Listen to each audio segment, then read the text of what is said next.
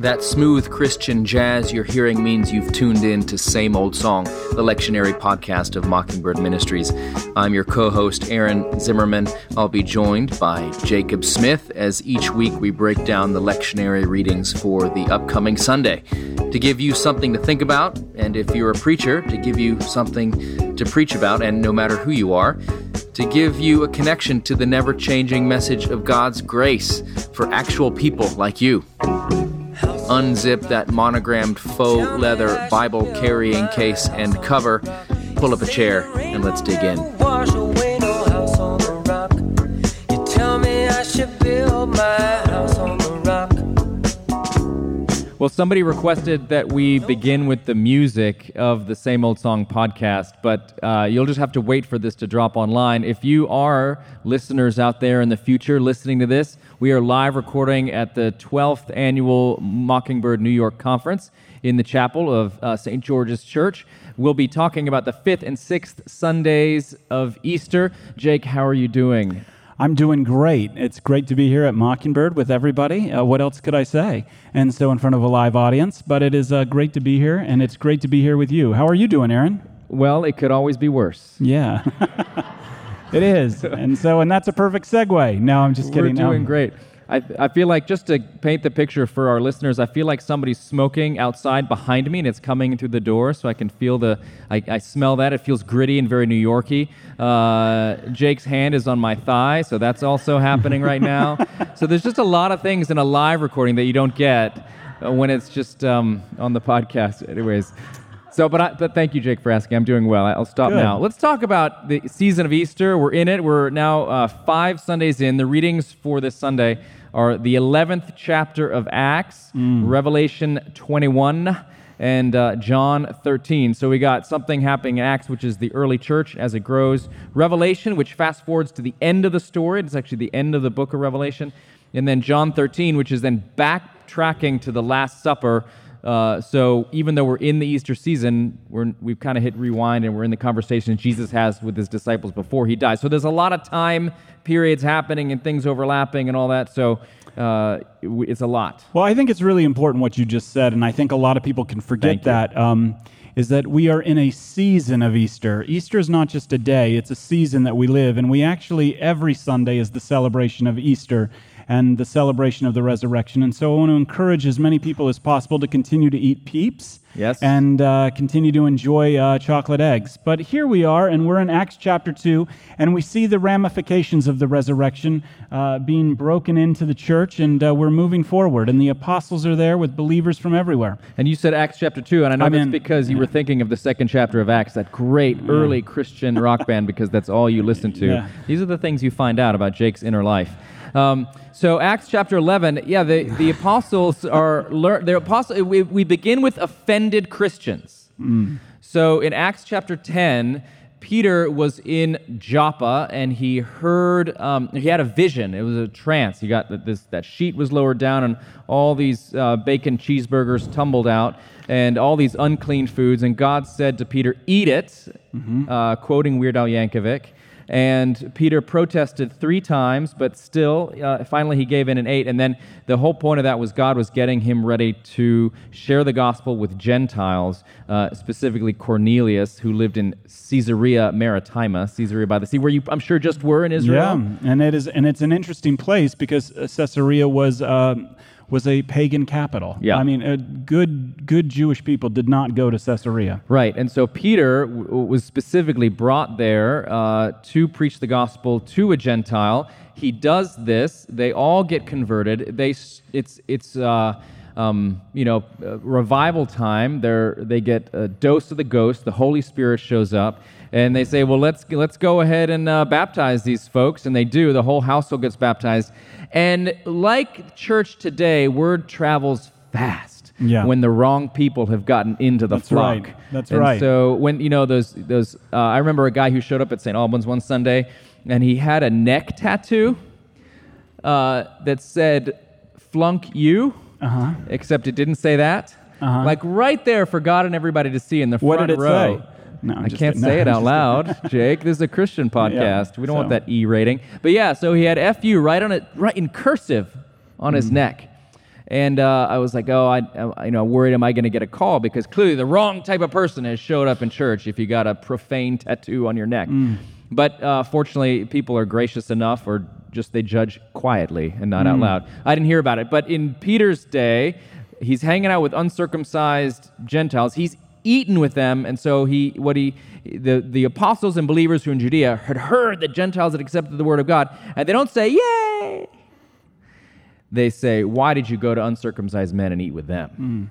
The law dies hard even for post-Pentecost Christians. Yeah, and also the other thing is that I think, what we see here is that the gospel, and to stand in the gospel and this message of forgiveness and grace for all people really will put you in uncomfortable and awkward positions.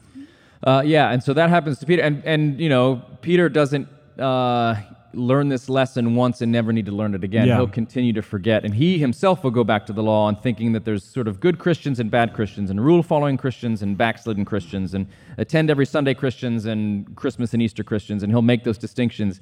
But we always need to come back to the gospel. And so Peter has to explain to these apostles, his friends, his co-workers in the Lord, what happened to them. I had this vision. God himself told me to eat unclean things, and says that God has made all things clean.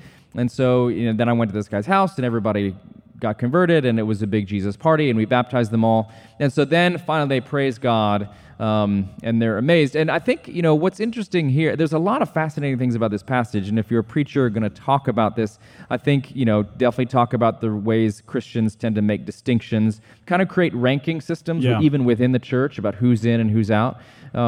But I think also this incredible thing, the gospel is so bananas that God would show up to Peter and say to him, the parts of my word that you read saying you can't eat these things, those things aren't true anymore.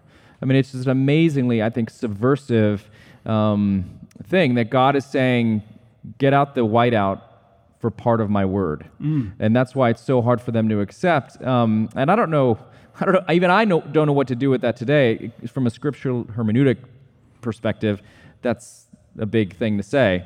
But yeah, I don't know. Anything else you would say about this passage? Well, yeah, this is a very important thing. I mean, it's not like null and void. Right. This is the thing, is that when we're looking at the law, it's not null and void. It has been fulfilled. And so a lot of these things were established for Israel as a theocracy, and to set them apart from the other nations.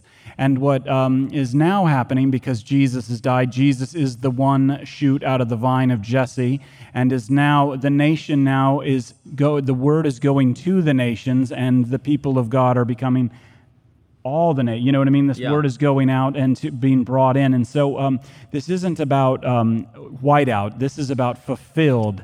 And so now this word, and the main word, is going out to the Gentile nations, and that is repent and believe the gospel. And this is the thing. And when you see this, you see these two baptisms. A lot of people want to make a distinction. And no, the baptism of John is a baptism of repentance. This was happening to everybody. And then the baptism of the Holy Spirit is in the name of the Father, the Son, and the Holy Spirit. And so this is what's happening. People are now being filled with the Spirit. They're becoming part of the nation and part of the people of God. Yeah. So that's what's happening in Acts, and then we move to Revelation 21. So we go sort of post-Pentecost early church now to the end of all things, Revelation chapter 21, where we read that there's a new heaven and a new earth, and the new Jerusalem, this holy city, comes out of heaven from God, and God is dwelling with his people. The Revelation, as we've been talking about for the past couple weeks, is a hard book to preach on because there's so much culturally there from the time, and a lot of people have ideas that they got from other places about Revelation. It's a scary book, and it's been made into a scary book. And when you interpret the book of Revelation, you don't want to do with the New York Times in one hand and the Bible in the other, or whatever. What you want to do is you want to use the Scripture to interpret the Scripture. And what we see in the book of Revelation is actually, really the fulfillment of what was going on in the book of Acts, as this word kind of goes out to the nations. If you look at the way Jesus gives the Great Commission in the book of Luke, it begins in Jerusalem, Judea, Samaria, and to the very ends of the earth. And so you see this happening. And the book of Revelation, through John's vision, gives us kind of the consummation and the fulfillment of all of this. And the powerful thing is that there's this weird understanding in religion about climbing a ladder to God and making your way to God. And the point that we see here in Revelation is that the New Jerusalem, you're not going to it, it is actually coming to you. That's right. And it is coming to you in a very, very powerful way. And this has been the whole crux of the whole thing and the whole hope, beginning since Genesis chapter 3 with the fall, is that finally God is dwelling with his people. Yeah, you know what I mean? that's Here right. he is. It's being fully realized. The home of God is among mortals or is among people. And there's this, again, it's hard to do as a preacher, I think, to talk about the right understanding of heaven. But I think if you can do it, it's a beautiful thing to talk about, because most of us have a Norman Greenbaum or who wrote Spirit in the Sky, like one-hit wonder. Yeah. Great guitar riff, but sort of bad theology on some levels, because you are whisked up to heaven, and that's it. But that's not what we see in Revelation. Number one, you see, and again, people think earth bad, heaven good. Yeah. Again, not what we see here. The whole creation, heaven and earth, is made new. There's a complete remaking of all things. Everything has passed away, and this new city, this new Jerusalem, comes down to us. God is always incarnational. You know, we talk about that a lot with Jesus, obviously, coming to us. But this God in Scripture it's never people going to God. It's always God coming to them. It's God showing up. God is looking for Adam and Eve in the garden. God finds Abraham where he is. God calls Moses out of exile. God is always entering in, breaking in, and it's that way in the new creation as well. God says, I want to dwell with my people. And this is such an antidote to the idea that God is far away and we have to be good enough to get to him. He's the one that saves us and redeems us. And even at the end of all things, it's not the rapture, it's God comes to us because he loves us so much. That's right. And this is a very powerful thing. This particular passage is also read at funerals. So when you're preaching on this and when you're thinking about this, think about your own death. And, yesterday's mocking cast, you guys really hit on that powerfully about, celebrations of life and all of this stuff. I mean, it's, and you hear all these eulogies and they're about, 90% false. But and people are left with a real emptiness. And this is why we gather at a funeral, is not to just remember the person, but we celebrate the one who has been victorious over death. Actually, the old prayer book liturgies only mentioned the person of the deceased once. The rest was about Jesus and his victory. And we see this here, and the comfort that comes at the end of the age. And what our hope is as Christians is that there is coming a time when all of this will be made right. The marriage that fell apart, the marriage that never came together, the loss of a child, the whatever. This is, these real serious things. And it's not just Syria over there. I get tired when I hear people talk about, well, at least I'm not in Syria. You know what I mean? That's to sell your pain short. And when you get in touch with your pain, you can get in touch with the power of the gospel and this idea that there is coming a time when God is going to wipe away every tear. And that preaches. Yeah. That preaches. And I think I've had encounters pastorally with people who are actually worried about meeting people in heaven that they haven't reconciled with on earth. And this was, and it's just weighing on them. It's kind of one of those things that people don't talk about. But there are folks who, live audience here today, people that you've done wrong, and maybe there wasn't time to reconcile in this life. And these people were, baptized in the body of Christ and fed with his body and blood, and so presumably you will be reunited. And that's why you have to talk about, in heaven, he will wipe away every tear from their eyes. Like there's, and it's poetic language, and we don't know exactly what it's going to look like, but in some way, those relationships are going to be reconciled. You're not going to be able to hold a grudge in heaven. And that is because, as it finishes, see, I'm making all things new. That's right. Jesus isn't the least bit interested in making things better.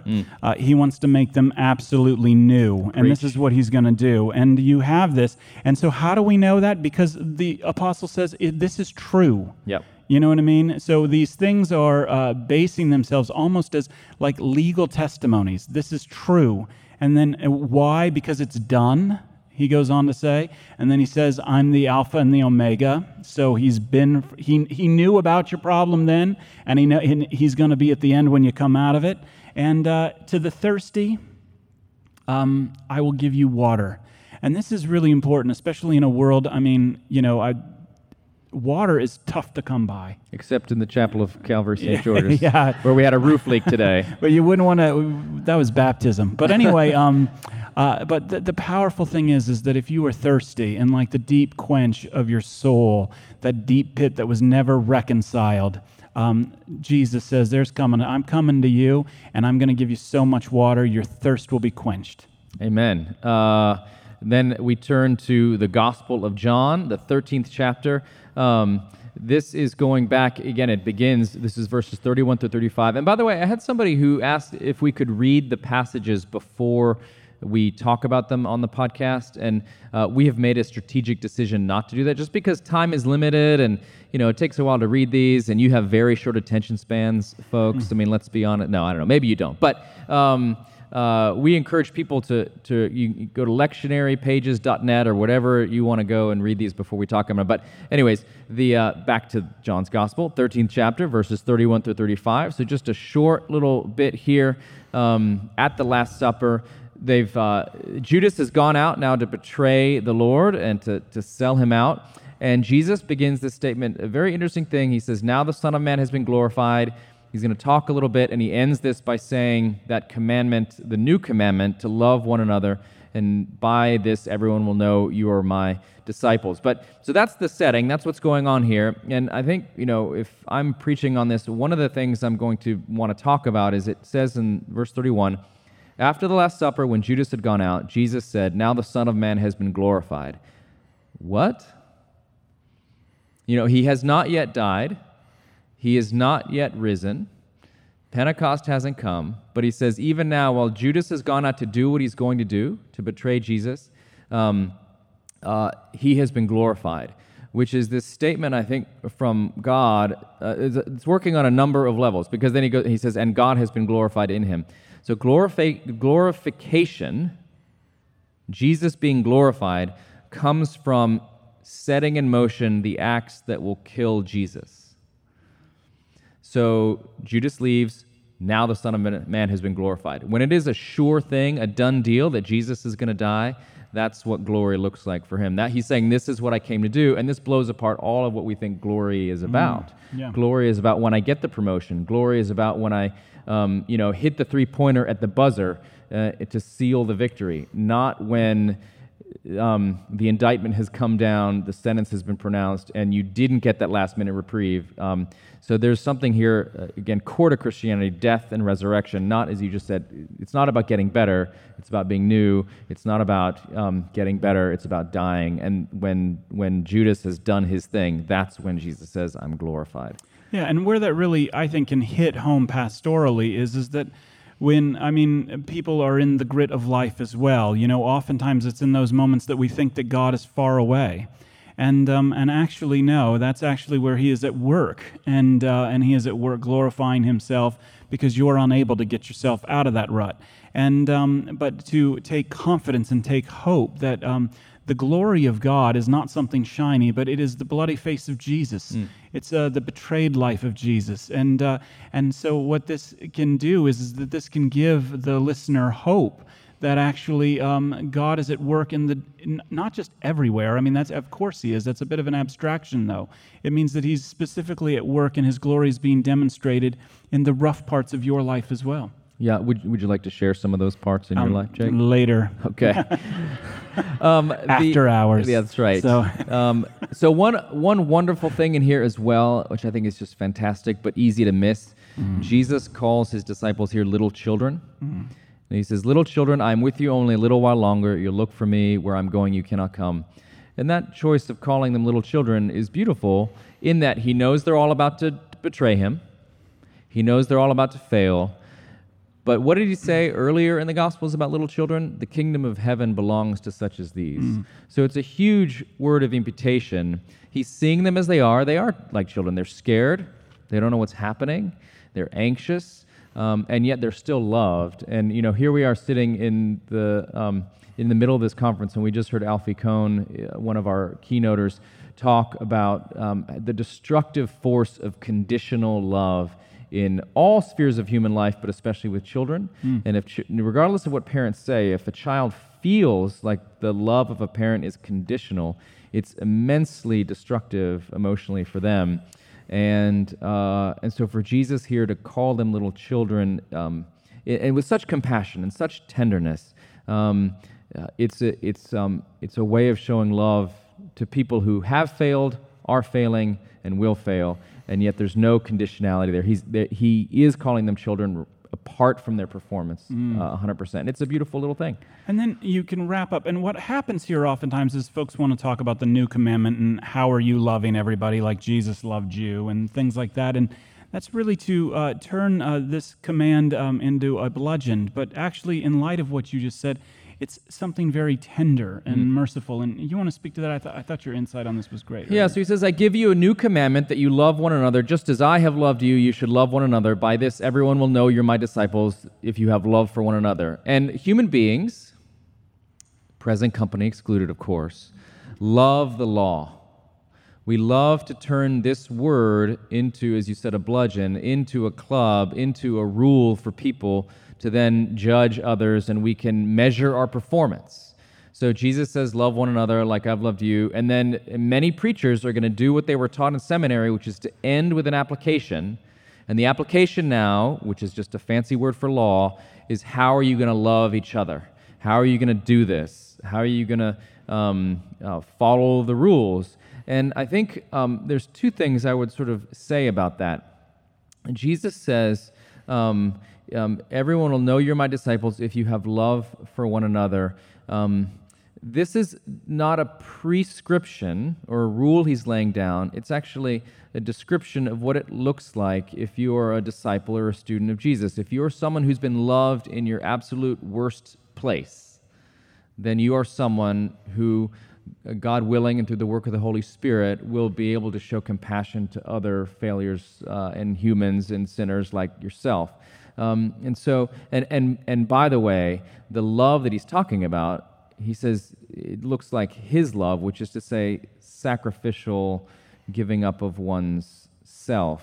Again, and that only works, that kind of love only comes from someone who has died. And so I think that's kind of what I would say about this. And actually, Jesus' disciples can't even do this yet. They do a very terrible job immediately after the scene. They do a very terrible job at loving Jesus and everybody else. And so what needs to happen is they need to have an experience like what Peter's is, to completely fail, be loved even in that, and then that's where the new commandment of loving one another begins to be fulfilled. That's something I would say about that. You had an interesting thought about communion, unless you want to say something else about this. No, I think this is a good place in the sense of this is impossible. And I don't know if you guys know Father Doyle, Mike Doyle. He wrote a book called Tattoos on the Heart, and he is a priest in central Los Angeles, and he is. And his particular area is so central Los Angeles is like the gang capital of the United States. And he is in the gang capital of Los Angeles where he works. And he tells this very powerful story about him going into the prison and, sharing the gospel. And one of these kids converts, and he says, he baptizes him, and he says to the kid, what do you desire? And the response is in the liturgy, I desire to be baptized. But the kid goes, I desire to be a Baptist. And anyway, don't we all? Yeah. So anyway, he baptizes him. 3 days later, he gets word that his brother has been killed by a rival gang in the streets of Los Angeles. And this rival gang, many of these former gang members are in his covenant group, his Bible study group in prison. And Father Doyle is completely terrified that this is going to offset everything. And so he pulls them aside, and anyway, he's like, so what's going to happen? And the kid just weeps. And after a long sob, the heavy kind of sobs, he goes in, and what should have been a all knockout brawl, this kid hugs these former rival gang members who had been his enemies. He hugs them because now they're his brothers. And this is a completely impossible task on a profound level, and that can be a cop-out. But it's completely possible because Jesus has not left us as orphans. He's given us his Spirit. And where his Spirit dwells, there true love dwells, and becomes the enabling agent to fulfill in a broken and strange way this heavenly and divine command. Yeah. And I think this statement, just as I have loved you, you should also love one another. And how has he loved them? He's just taken bread and broken it and taken wine and poured it out and given it to them and said, this is my body and this is my blood. So the way Jesus has loved them is to have shown them his death and what it means for them. And so Jesus says, just as I have loved you, you should love one another. And in a certain sense, what that looks like then is to remind each other of the death of God for each one of us, our own lack, our own need, our own brokenness, regardless of what gangs we're a part of, that we're all human beings who have failed and fallen short. We're all human beings made in the image of God and loved by God.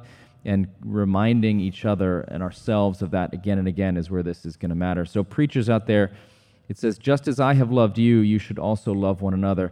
Please don't make your sermon primarily about loving one another until your people have gotten what it means when Jesus says, just as I have loved you. Begin and end on that. And you'll get a taste of the glory of God. And you will get a taste, and then you might begin to see people actually loving one another. But not by being told to do it, but by being reminded of God's pre-existing love for them. Amen. Well, this is a great place to stop and for this particular episode, and we'll jump into the next one just shortly. But to everybody listening and who's at another breakout session, whatever. But anyway, we are glad that you're listening, and happy preaching. Bye.